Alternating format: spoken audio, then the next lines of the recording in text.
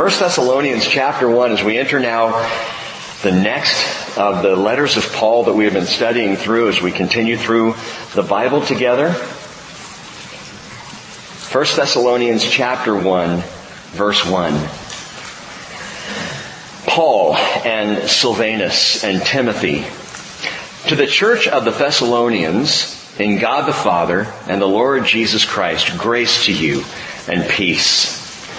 We give thanks to God always for all of you, making mention of you in our prayers, constantly bearing in mind your work of faith and labor of love and steadfastness of hope in our Lord Jesus Christ in the presence of our God and Father, knowing, brethren, beloved by God, His choice of you. For our gospel did not come to you in word only, but also in power and in the Holy Spirit and with full conviction, just as you know what kind of men we proved to be among you for your sake.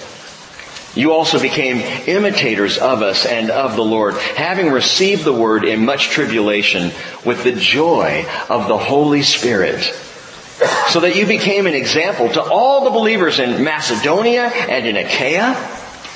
For the word of the Lord has sounded forth from you, not only in Macedonia and Achaia, but also in every place your faith toward God has gone forth, so that we have no need to say anything. For they themselves report about us what kind of a reception we had with you, and how you turned to God from idols, to serve a living and true God, and to wait for His Son from heaven, whom He raised from the dead, Jesus, who rescues us from the wrath to come. Father, your word just is marvelous to me.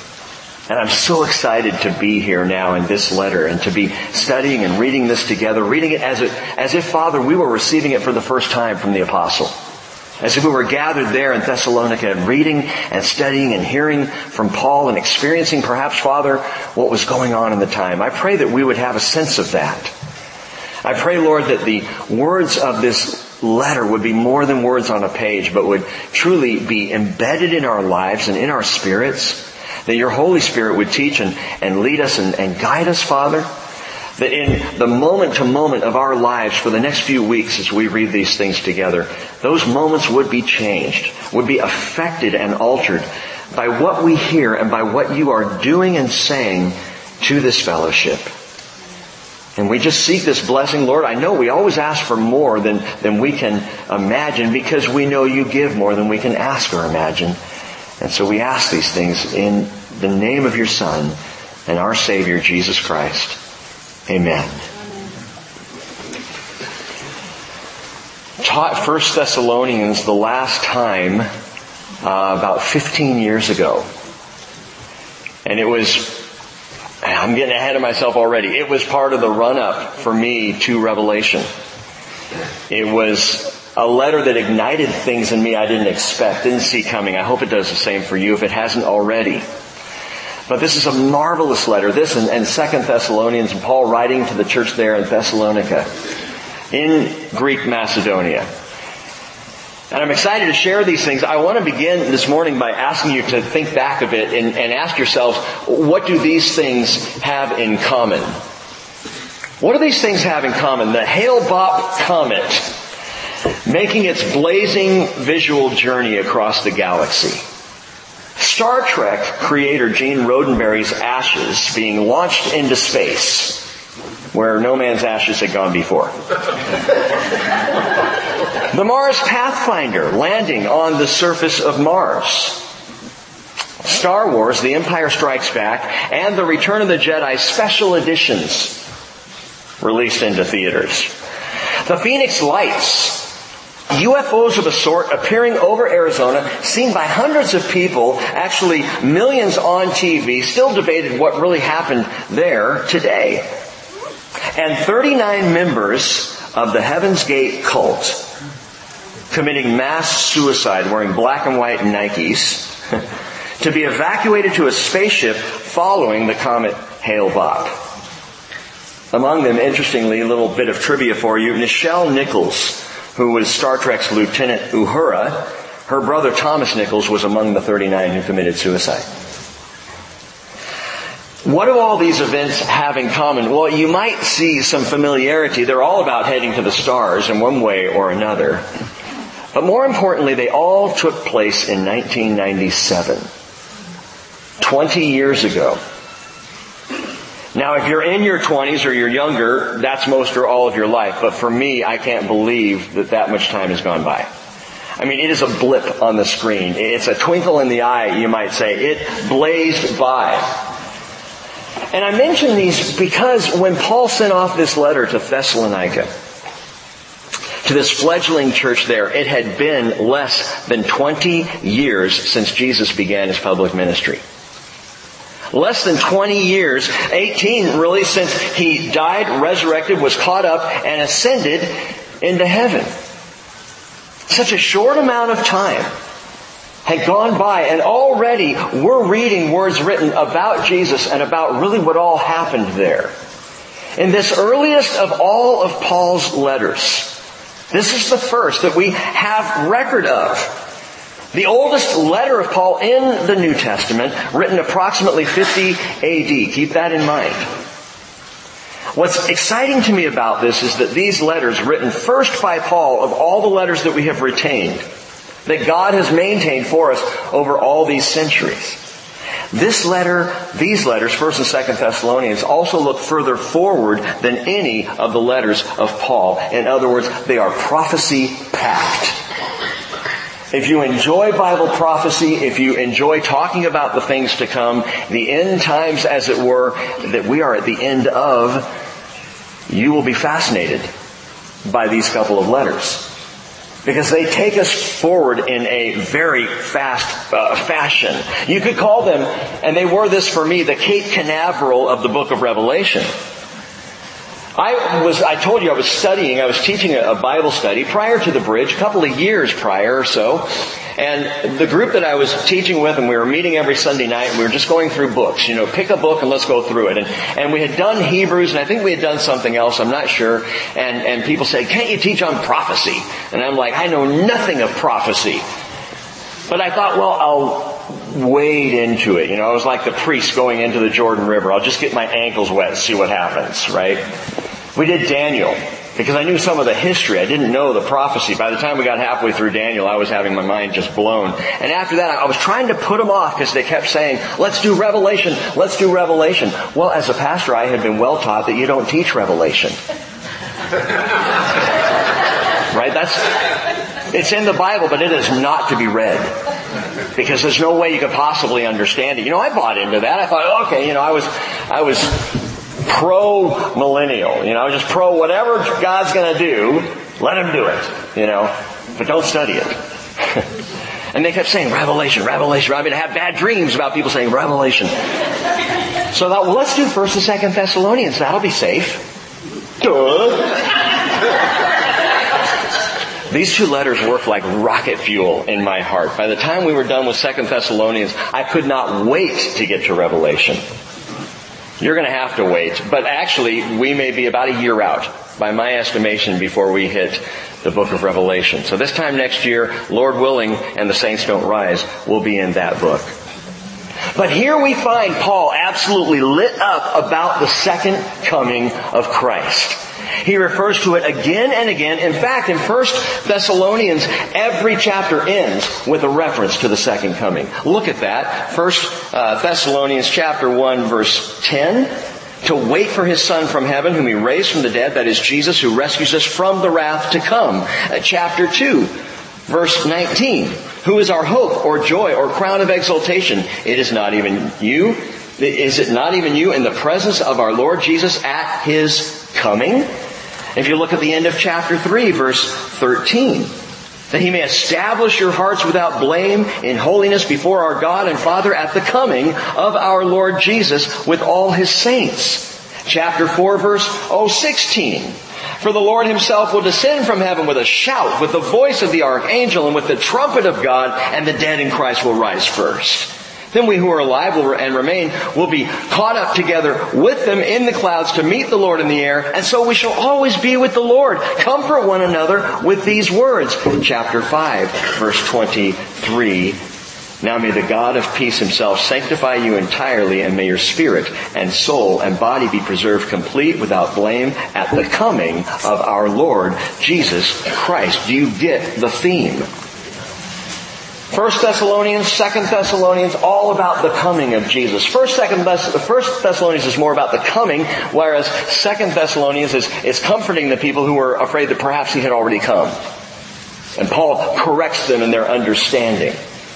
But these are marvelous letters. In both letters, throughout these letters we're going into, Paul covers the rapture of the church and the apostasy. The rise and the fall of Antichrist are talked about here. The day of the Lord, the tribulation, the abomination of desolation. If you're not sure what those are, and I'm sure most of you are, but if you're not, we will find out in these letters. And through it all, the promised return of Jesus Christ. And as Paul writes this early letter, there is an inherent call here for two primary things regarding the coming of Jesus. Number one, perseverance, and number two, expectation. Brothers and sisters, here in 2017, that is how we are called to live. Just as in the first century, with perseverance, Gary and Eileen, and with expectation. We are not to be dragged back into the doldrums of life, assuming things will continue on. When I say things like, we may not even be here to study Revelation in a year, I really feel that way. People hear me say that and something that's a little nutty, or maybe just some kind of pastoral persuasion. You just want us to think this way, so you say these things. No, I say it all the time. Ask my wife and kids. To the point that it's unnerved them from time to time. Dad, do you really think it could only be a week? And I'm always answering, I hope it's not. I hope it's an hour. Are you living with expectation for the coming of Jesus? But I'm not ready. Get ready! Truly it is that simple to live a life that is expectant, that is ready, that if He came this afternoon, if we didn't get to have the ice cream social, big deal. We're home. We're with Jesus.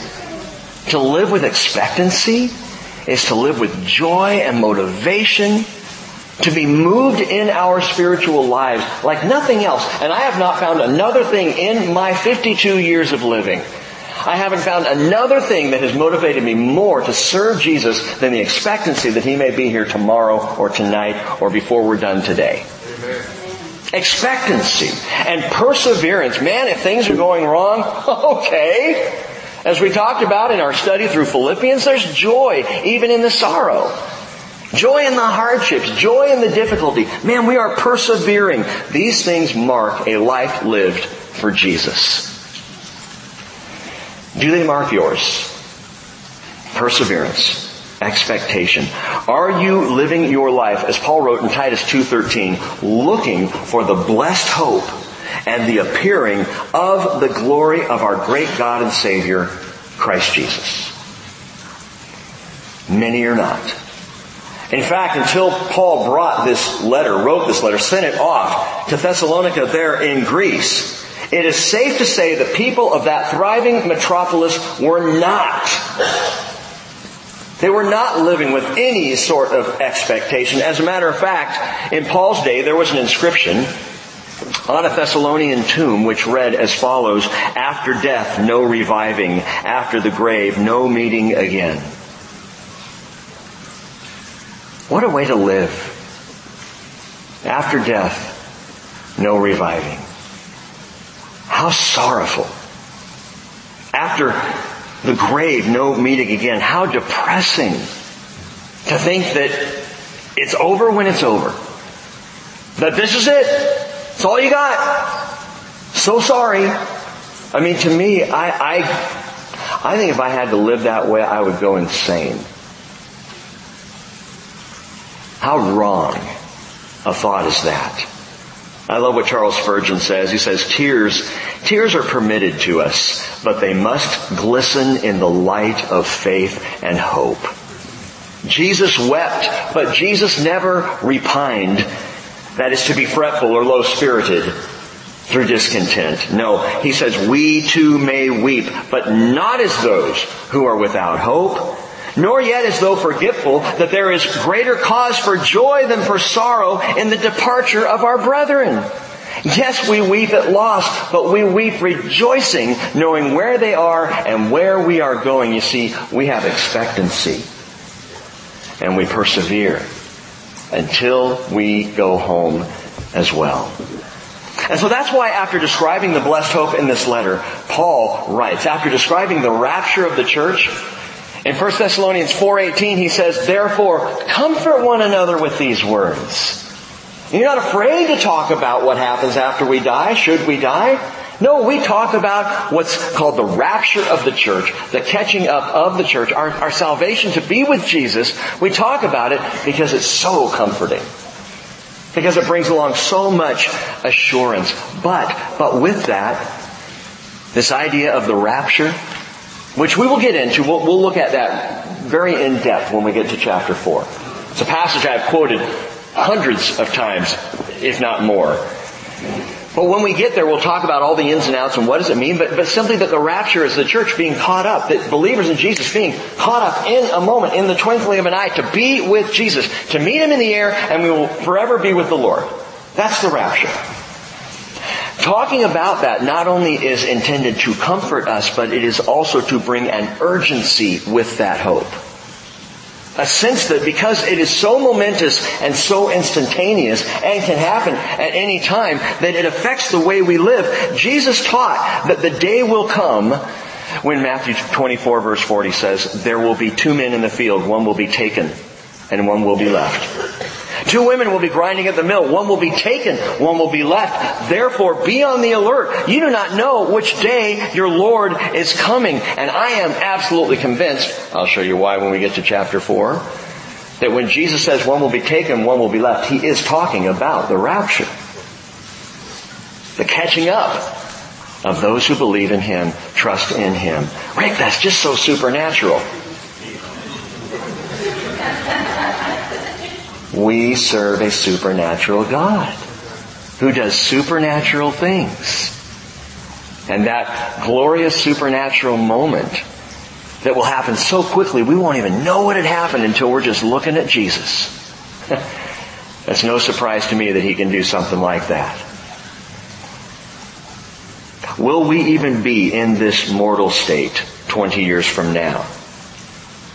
I'll tell you, I'm surprised that this church has been here 13 years.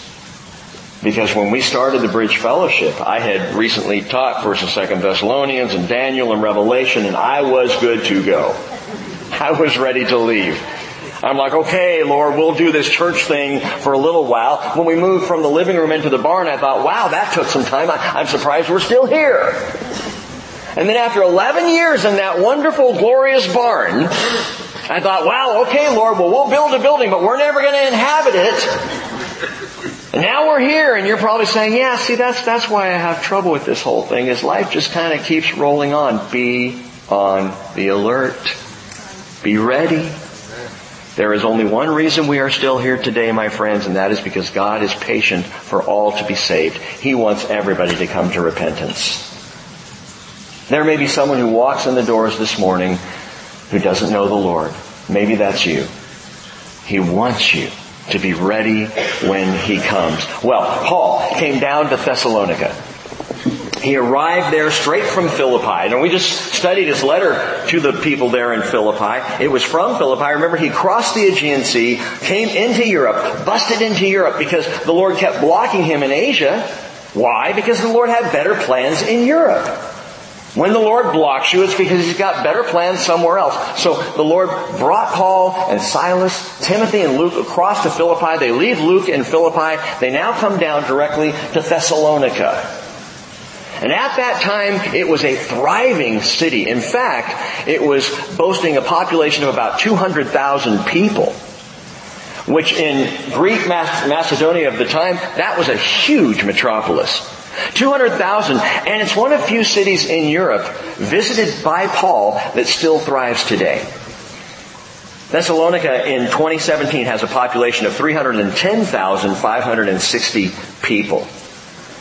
Now, this region was originally called Therma, boasting a lot of thermal hot springs in the area. Kind of a resort town, I guess you could think of it. In 316 BC, for you historian buffs, Cassander, who was one of the 4 kings who divided up Alexander the Great's empire. Cassander came and he took control of all of Macedonia, which would include Philippi up in the north and Thessalonica down in the south. Again, Therma at the time. And he made it his home base. And he renamed Therma Thessaloniki after his wife, who was the half-sister of Alexander the Great. All very important things to know. It's also called Salonika, which is more of a colloquial Greek. But today, Thessalonica, or Thessaloniki, is still its name. Paul came here on his second missionary journey, circa 49 AD. And he was fresh off that joyful jailing in Philippi. And in fact, let's go back and look at Paul's arrival there. If you've got your Bibles open, turn back to Acts chapter 17. Acts 17. Here's the story behind the letter, which will be written shortly after this story takes place, and you will see why. Acts chapter 17, verse 1.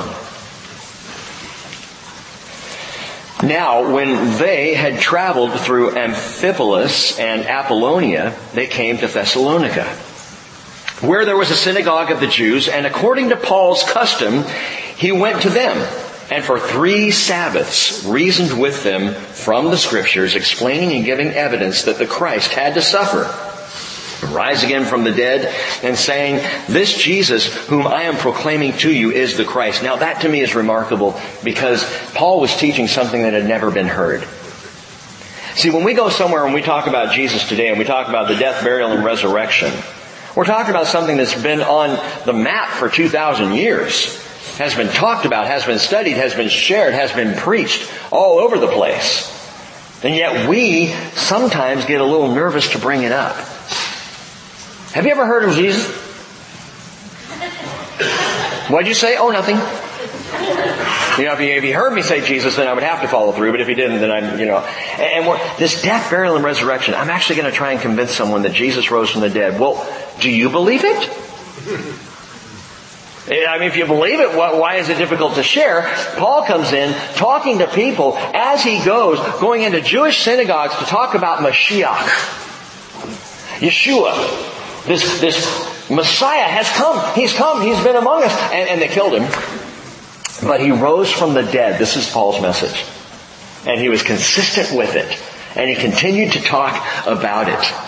And in verse 4 it says, some of them were persuaded and joined Paul and Silas along with a large number of the God-fearing Greeks and a number of the leading women. Why more Greeks than Jews believing? Because sometimes religion takes some time to get out of our way. Sometimes we have to unhook from those traditions or those legalistic things that we've been taught that we think are so much a part of the deal to come to and know and believe in Jesus. And then it says in verse 5, but the Jews becoming jealous and taking along some wicked men from the marketplace, formed a mob and set the city in an uproar, and attacking the house of Jason, they were seeking to bring them out to the people. When they did not find them, that is Paul and Silas, they began dragging Jason and some of the brethren before the city authorities, shouting, these men who have upset the world have come here also. Literally, these men have turned the world upside down. I love that. And Jason, they say, has welcomed him, and they all act contrary to the decrees of Caesar, saying that there is another king, Jesus. And they stirred up the crowd and the city authorities who heard these things, and when they had received a pledge, that is a bond, like a bail bond from Jason and the others, they released them. Verse 10, and the brethren immediately sent Paul and Silas away by night to Berea, and that is the sum total of Paul's visit to Thessalonica. That precedes this letter that we're about to write. 3 Shabbats in the synagogue. Was he really only there 3 weeks? 3 weeks. How long do you have to be somewhere to start a church?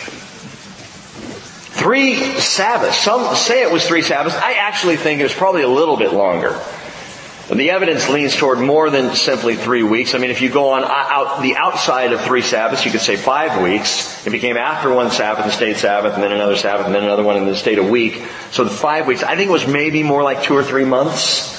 We don't know for sure. We can't know for sure. But we did read in Philippians chapter 4, verse 16, Paul said, even in Thessalonica, you sent a gift more than once for my needs. If he was only there 3 weeks, how long would it take to get a gift from Philippi down to Thessalonica? Twice. It's possible.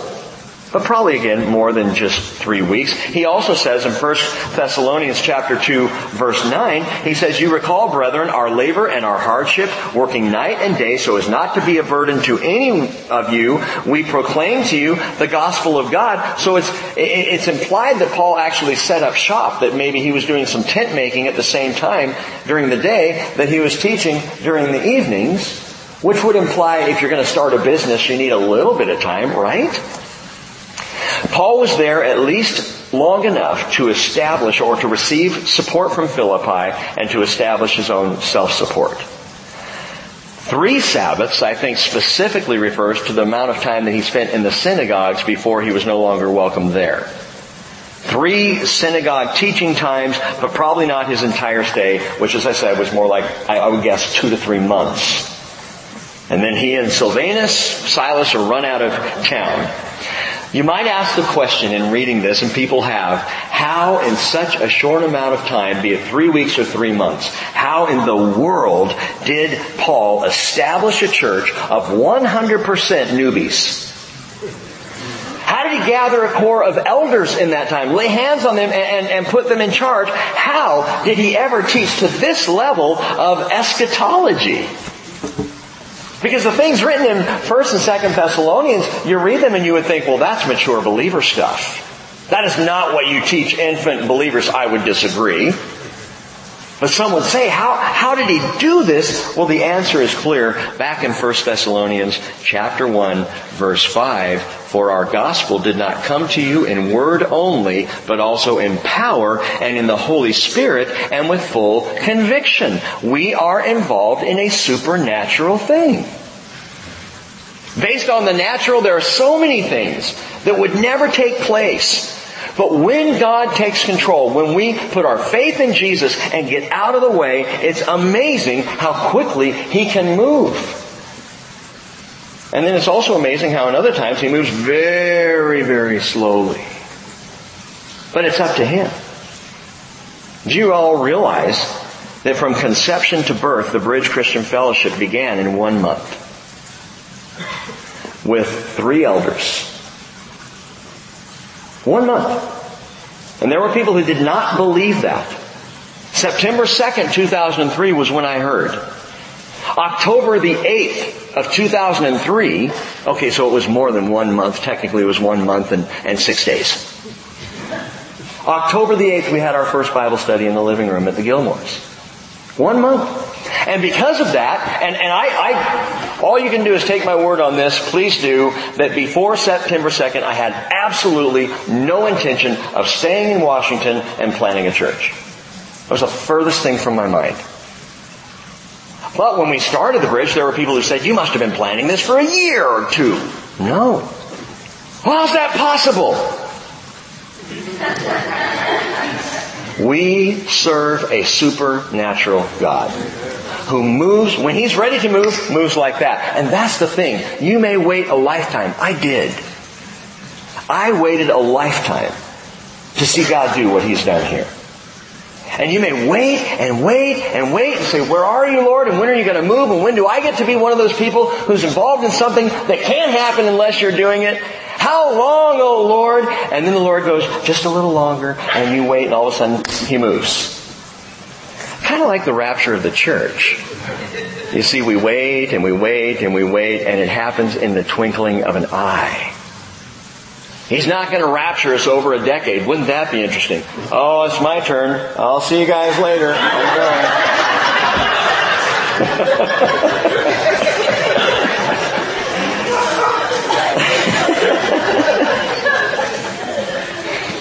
Man, when the Spirit moves, fish are cut bait. When God's ready to move, just move with Him. And until He's ready to move, be patient with Him. He has got your vested interest in mind. By the way, the Holy Spirit has a vested interest in prophecy, because it comes from the Holy Spirit. He's the one who gives Bible prophecy, gave Bible prophecy in the first place. 1 Peter chapter 1 verse 11 said the Hebrew prophets were all seeking to know what person or what time the Spirit of Christ within them was indicating as He predicted the sufferings of Christ and the glories to follow. One of my favorite verses, because what Peter tells us is the prophecies fulfilled by Jesus came from Jesus. How does that work? We serve a supernatural God. You must get to the point of believing in the supernatural, or you will never come to faith in Jesus Christ. Because He is Spirit. He is supernatural. Beyond the natural. He created the natural. But the prophecies of Jesus that He fulfilled in His first coming, man, listen, nearly a third of the Bible is prophecy. And about half of that was fulfilled in the first coming of Jesus, literally. Born of a virgin, born in Bethlehem, born at a time of great weeping and sorrow.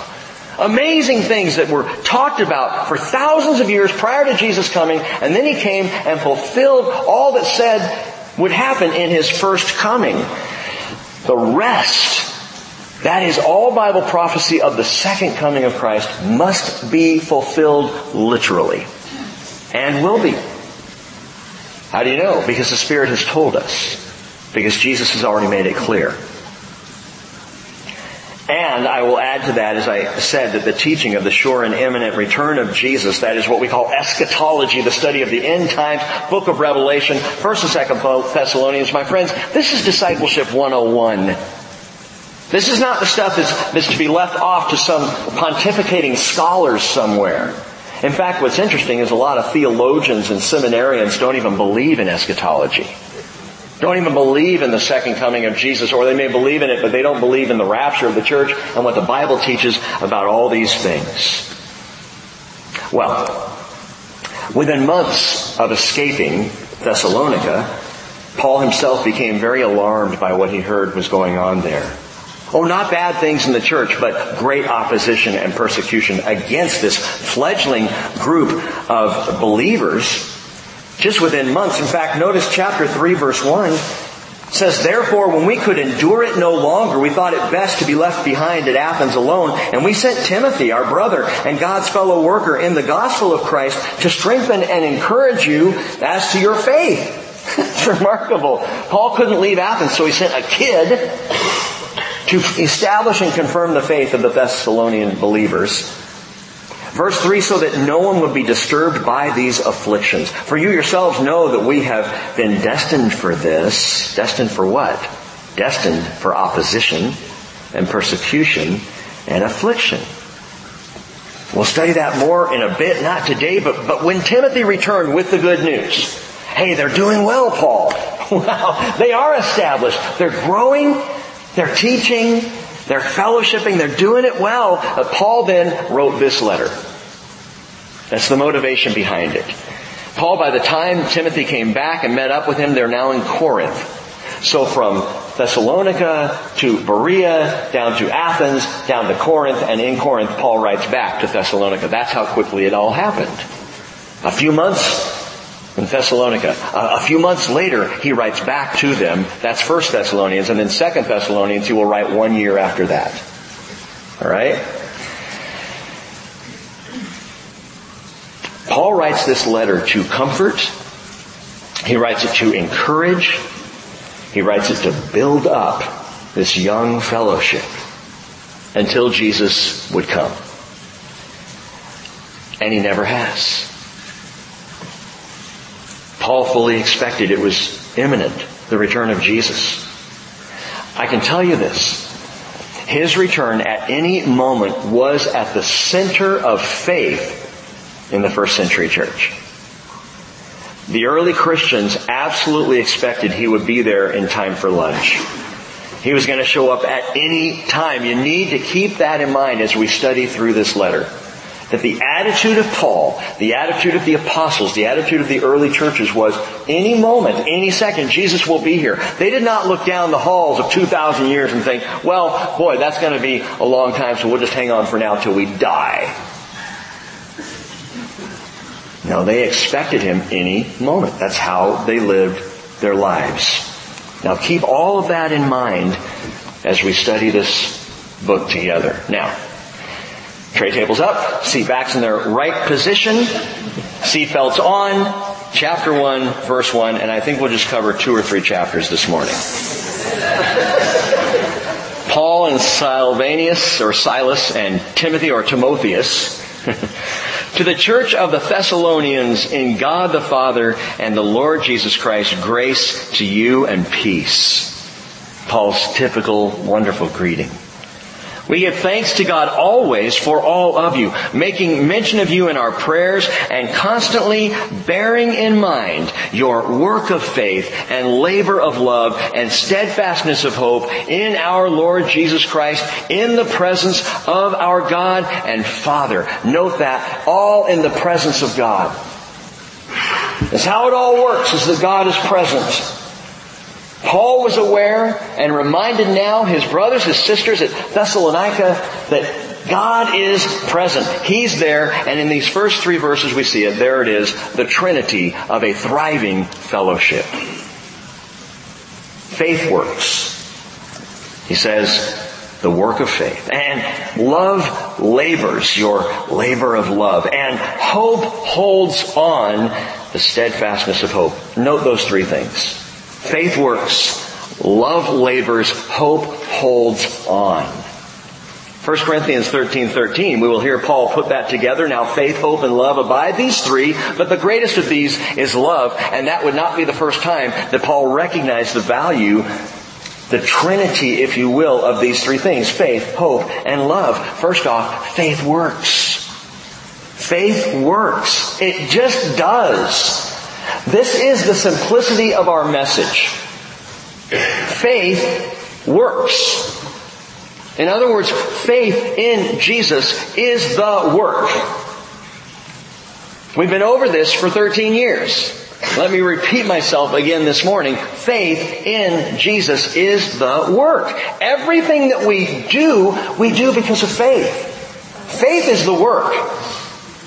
And all of our activity flows out of that. Faith is the work. Jesus said in John 6:27, do not work for the food which perishes, but for the food which endures to eternal life, which the Son of Man will give to you, for on Him the Father, God, has set His seal. The people had worked hard to get there that day.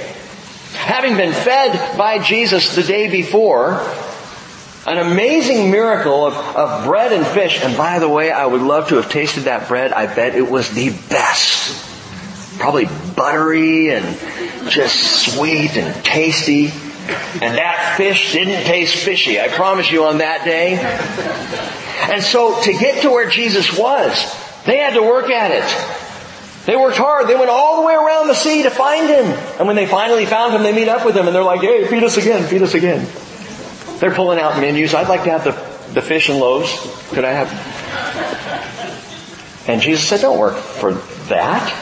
You're going to eat that and it will be gone.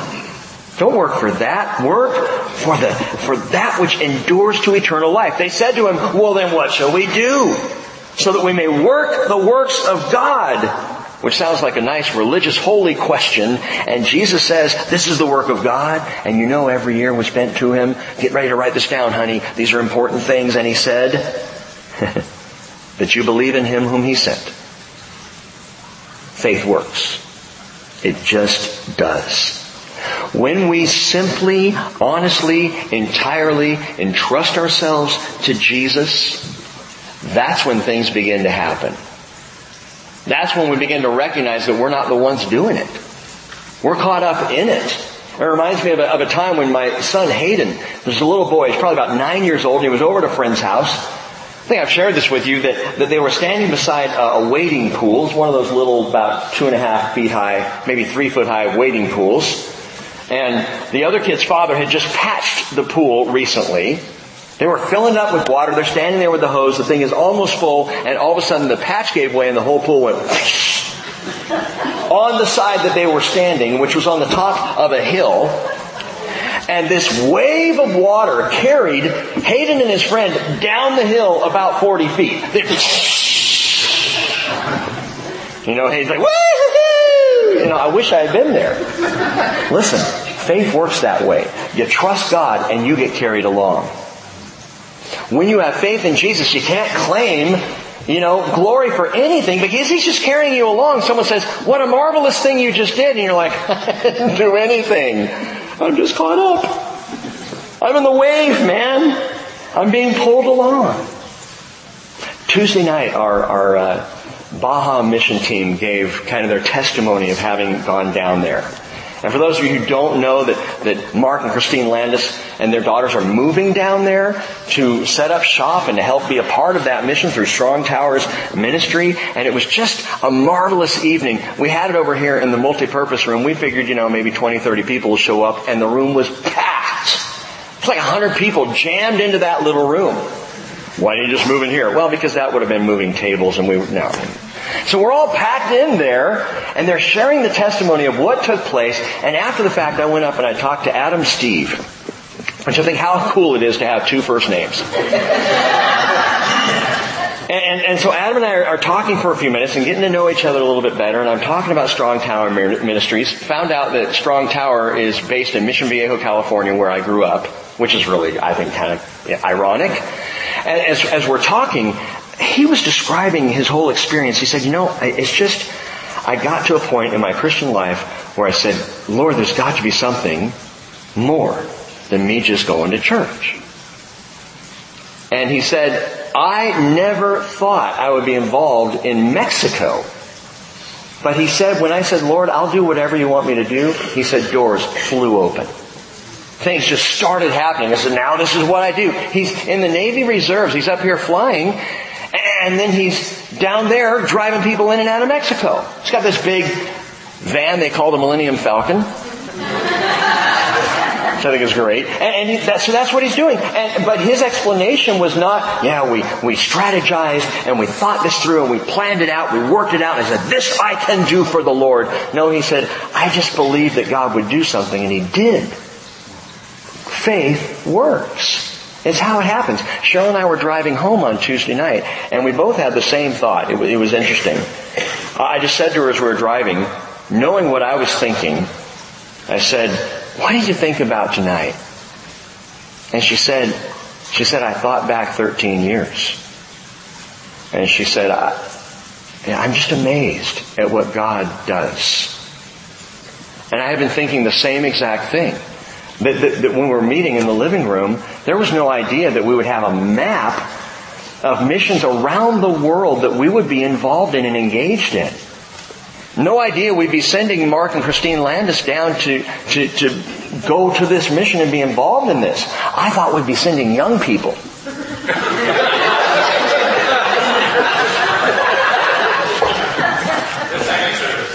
Right, yeah, I'll clip that out. No idea what was actually going to take place.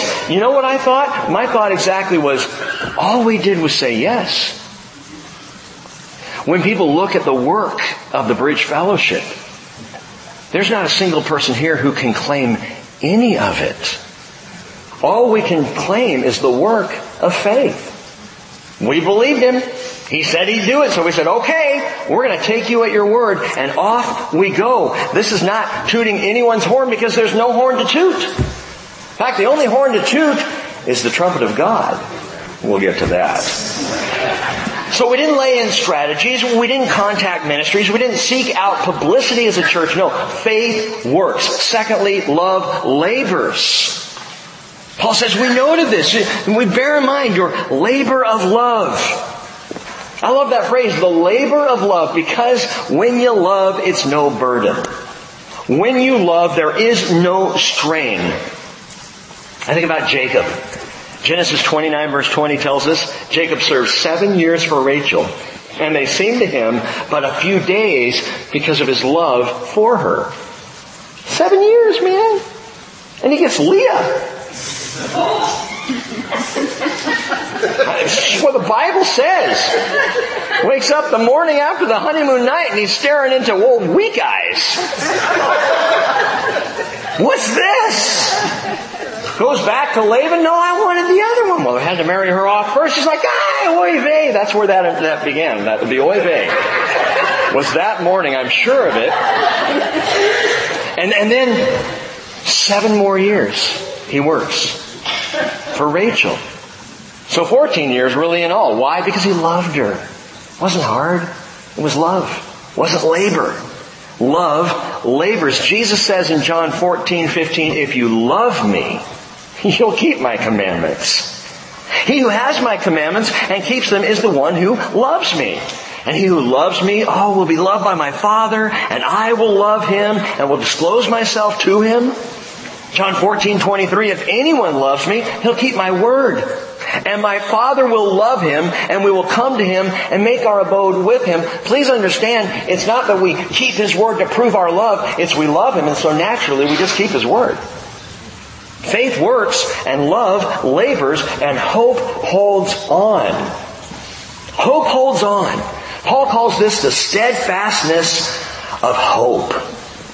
That word steadfast, I love it in the Greek, hupomone, which is literally patient endurance. This is the perseverance part of the expectation. Hope holds on. It waits patiently. It endures. It knows that you will be on board. The comedian Brian Regan, one of my favorites, he talked about the gate agents at airports. He said, I feel bad for them, the gate agents at airports. They try to get the boarding process to run smoothly, but no one will listen to them. He goes, click. Ladies and gentlemen, we're about to begin boarding. If we could ask for your cooperation, please stay seated until your row has been called. But he says somehow, by the time it comes out of the speaker, it sounds more like, everybody up and rush the door. Everyone immediately try to squish your bodies and carry-ons simultaneously through the small gate door area. Hurry, push and shove everyone, push and shove immediately. Do whatever you have to do to get on board. This is the last helicopter out of Vietnam. Isn't that true? And I love waiting for planes with my wife because she likes to just sit there. Everybody lines up. They're all back down SeaTac, And we're sitting there and I'm like, don't you want to get in line? She's like, why? Because I want to be on board. Yeah, but we have our tickets. We have our seat assignments. Yeah, but I want to be the first one on. Why? Patient endurance.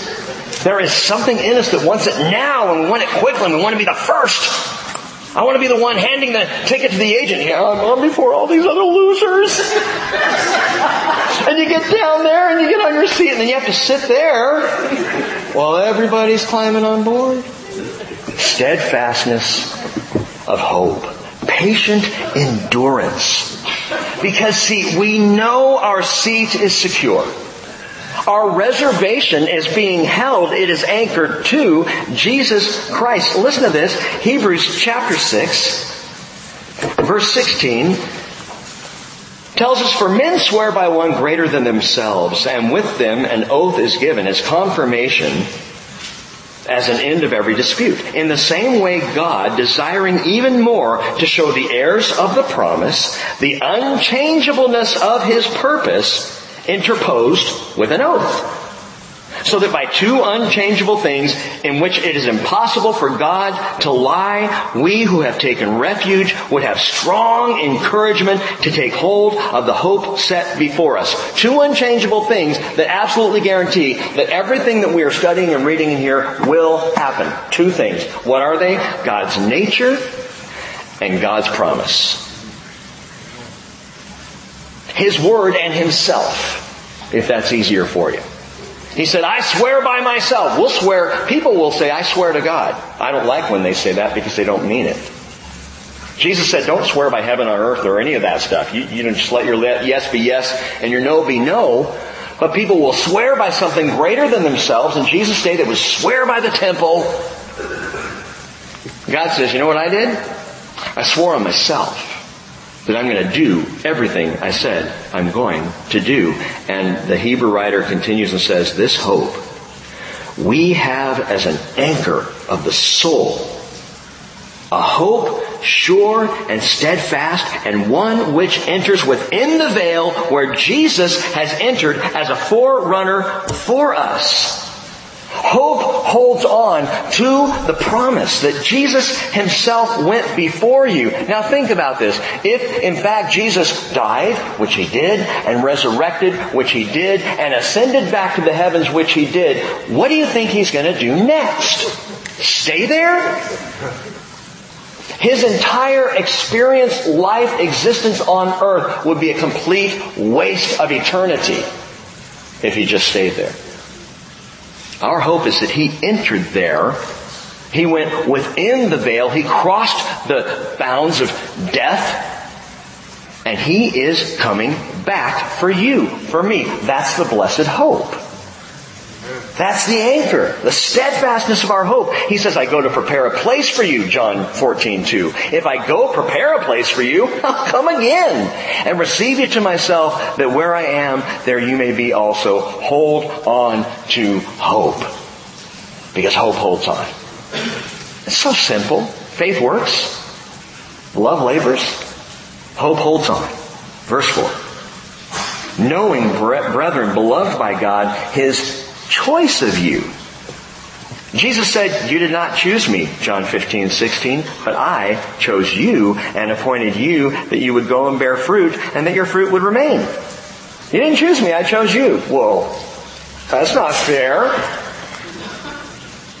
Some are chosen, implying some are not. What if I'm not one of the chosen? You know what I'm going to say. If you want to know God's choice right now, choose Him.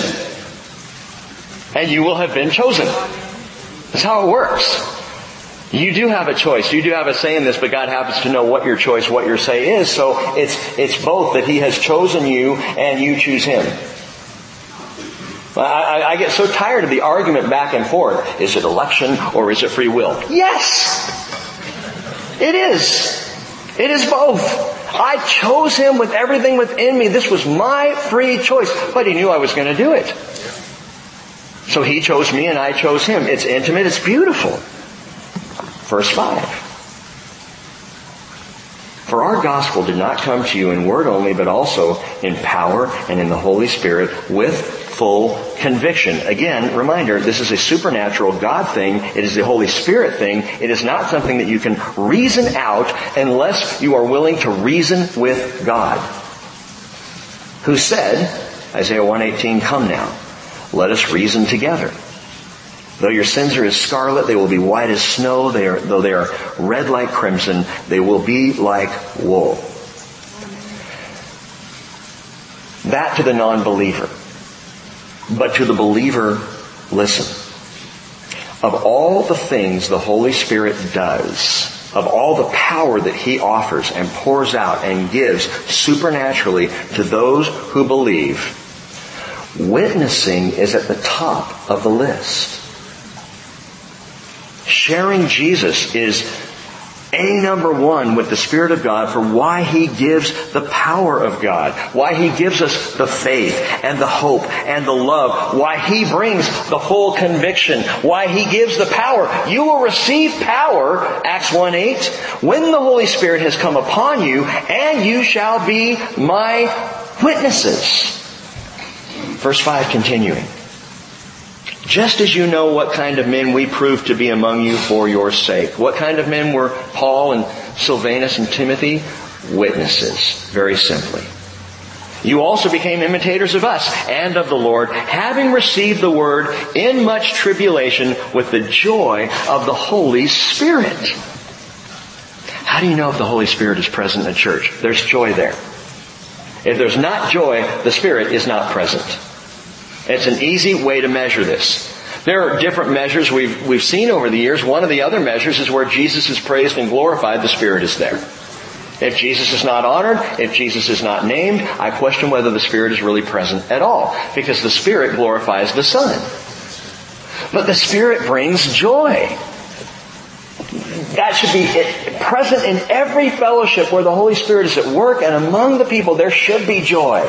There should be laughter. There should be encouragement and comfort. That's what the Spirit does. Even where there's suffering, there's joy. Even where there's hardship, there's gladness. James said, "Consider it all joy, my brethren, when you encounter various trials, knowing that the testing of your faith produces endurance." So the joy of the Spirit. Verse 7, "So that you became an example to all the believers in Macedonia," that's up in the north, "and in Achaia," that's in the south, that's north and south Greece. "For the word of the Lord has sounded forth from you, not only in Macedonia and Achaia, but also in every place. Your faith toward God has gone forth, so that we have no need to say anything." Paul is declaring that from Corinth to Philippi to Berea, the buzz coming out of Thessalonica was that these people sound like trumpets of God. These people are resounding in their faith. We hear about them everywhere we go. Paul says we don't even have to make mention of you because others are bringing you up to us. Did you hear about what's going on in Thessalonica? Did you hear about that church? Hear about what they're up to? Paul is declaring we hear about you everywhere we go because their faith worked and their love labored and their hope was holding on. And I read that and I look at that and I think, is the Bridge Fellowship of Thessalonica? Are we sounding forth? I think in many ways the Lord is sounding forth through this fellowship, and I praise Him for it. I'm so excited about that. So excited that the Baja team, they came back and 3 of them, on 3 separate occasions, came to me and said, "Rick, you have to go to Mexico." I'm like, "I've been to Mexico." "You gotta go now." "Okay, all right, I'll go. Sounding forth. The word sounding forth. Because the trumpet is going to sound. And you know what? I want to be in tune. I want to be part of that orchestra. Now watch this. Paul now puts it all together. In verse 9 he says, "For they themselves report about us what kind of a reception we had with you and how you turned to God from idols." In other words, faith works. Faith. Action follows faith. Faith turns counterfeit paganism into Christ-centered passion. Because remember, the bulk of the Thessalonian church were pagans. They were God-fearing Greeks. They were not Jewish people. They didn't have the background. They didn't have the religion. They didn't have the history. And so many came out of idol worship and right into true Christ-centered worship. Well, that's how faith works. And Paul says, to serve a living and true God, that's love laboring. The labor of love. Why would you serve the true and living God? Because that's what love does. Let me ask you, Christians, is it a labor to follow Jesus? No, it's love. It's just love. And verse 10 finally, and to wait for His Son from heaven. Why? Because hope holds on. Hope holds on. Hope will wait. Whom He raised from the dead, that is Jesus, who rescues us from the wrath to come. Faith works, love labors, hope holds on. Now, listen, one last thing this morning.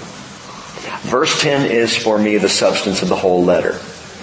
It is a letter about the coming of Christ, the expected, imminent, immediate, instant coming of Jesus. Paul assumed this. It's how he lived his life. We see that throughout our study of Acts. We see that in all the letters of Paul. He just lived knowing that any moment could be the last, that Jesus was going to come. And it affected everything that he did. And for me, that is the deal, the thrust of this letter. The key verse, if you will, is 1 Thessalonians 1:10. To wait for His Son from heaven. It's the prime directive. It is the main motivator of all we do with the time that we have left. And that is what? That is we wait. And the word wait, anamenio in the Greek, is expectant waiting.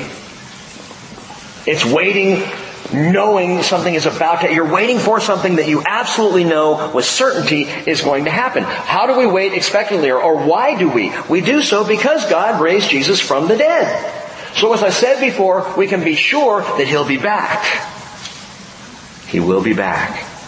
And because verse 10 tells us He rescues us from the wrath to come, we can look forward to our end.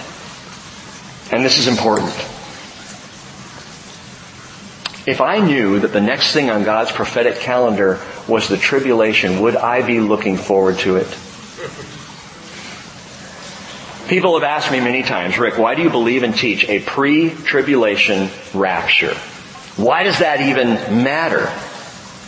What does it even mean? Let's get our bearings straight. We will see why in these letters it matters. We understand that it was clearly the belief. This pre-tribulation rapture was the very simple, clear, literal belief of the apostles of the early church. There are some who come along and say, yeah, but the majority of the church age, the majority of the last 2,000 years, that's really not what the church taught. And you know you're right. From about 312 AD all the way up to the mid-1800s, a lot of the church dismissed the idea of a pre-tribulation rapture. You have to go back earlier than 300 to see it. And then after 1800, you see it cropping up, rising up again. I find that fascinating because it was the end of the 1800s that Israel began to stir to go back into the land. It was at the end of the 1800s that things prophetically began happening in a way they hadn't for centuries on this planet. And pre-300, you get back into it. You get to the writings of men like Irenaeus, who talked about and taught a pre-tribulation rapture of the church, and he lived at about 100 to 150 AD. But go back further than that. I don't really care what the church age tells me. I care what Jesus tells me. I care what the apostles tell me. I care what God's Word says. And God's Word very clearly teaches a pre-tribulation rapture of the church. Meaning what? Meaning, very simply, the Bible is clear. God is going to pour out His wrath on this world. There is no question about that there will be a coming judgment. There must be. Don't you want there to be? Do you want all the child molesters just to get off scot-free? Do you want all the sin and the evil and the murder and the anger and the vitriol and the wickedness in this world? Do you want that just to be like, it's cool, it's good, come on in? Do you want to have breakfast with Hitler? God's wrath will be poured out on a rebellious, Christ-rejecting, lawless, sinful world. And tragically, Jesus foretold, because lawlessness is increased, most people's love will grow cold. And we're watching it take place in our culture like never before. Hebrews chapter 10 verse 26 tells us, if we go on sinning willfully after receiving the knowledge of the truth, which, by the way, you have this morning, there no longer remains a sacrifice for sin. You walk out that door knowing Jesus died for you, loves you, and wants to redeem your life. And ignore that, there's no other sacrifice for you. There's no other hope for you, but a terrifying expectation of judgment and the fury of a fire which will consume the adversaries. It is a terrifying thing to fall into the hands of the living God. Now listen, a pre-tribulation rapture simply means that Jesus will remove His followers before that judgment happens. Before how much of that judgment? Before all of that judgment. Not halfway through that judgment. Not at the end of that judgment. Pre-judgment. Pre-tribulation. And Paul says it, I don't know how you can say it any more clearly, Jesus who rescues us from the wrath to come.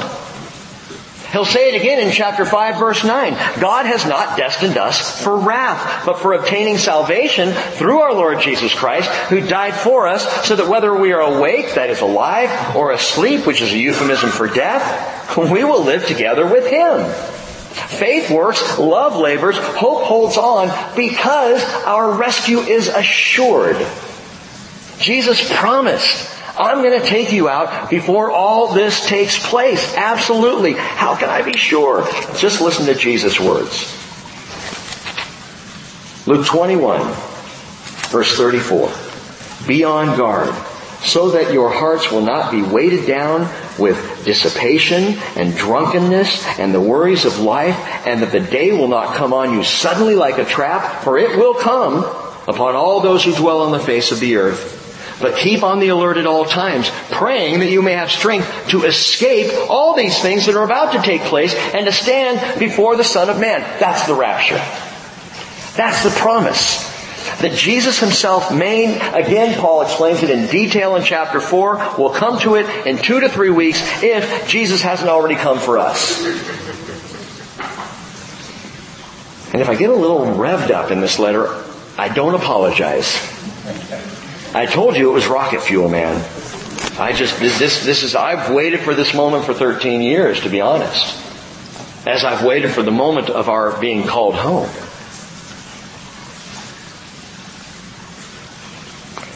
Gene Roddenberry tried to do it by ashes. George Lucas by cinematic storytelling. NASA and the Mars Pathfinder by science. And even the Heaven's Gate cult tried to do it by vodka phenobarbital cocktails. And it killed them all. And people in this world, everyone, try to find a way to get out beyond themselves, even to get out to the starry heavens. They all tried to do these things. That was 20 years ago. Look into the stars. But who's got time to look at the stars today? We got so much going on in our lives, so much happening, so many other things to occupy ourselves. Who's got time to be looking for and awaiting the blessed hope? Paul did. That's how he spent his life.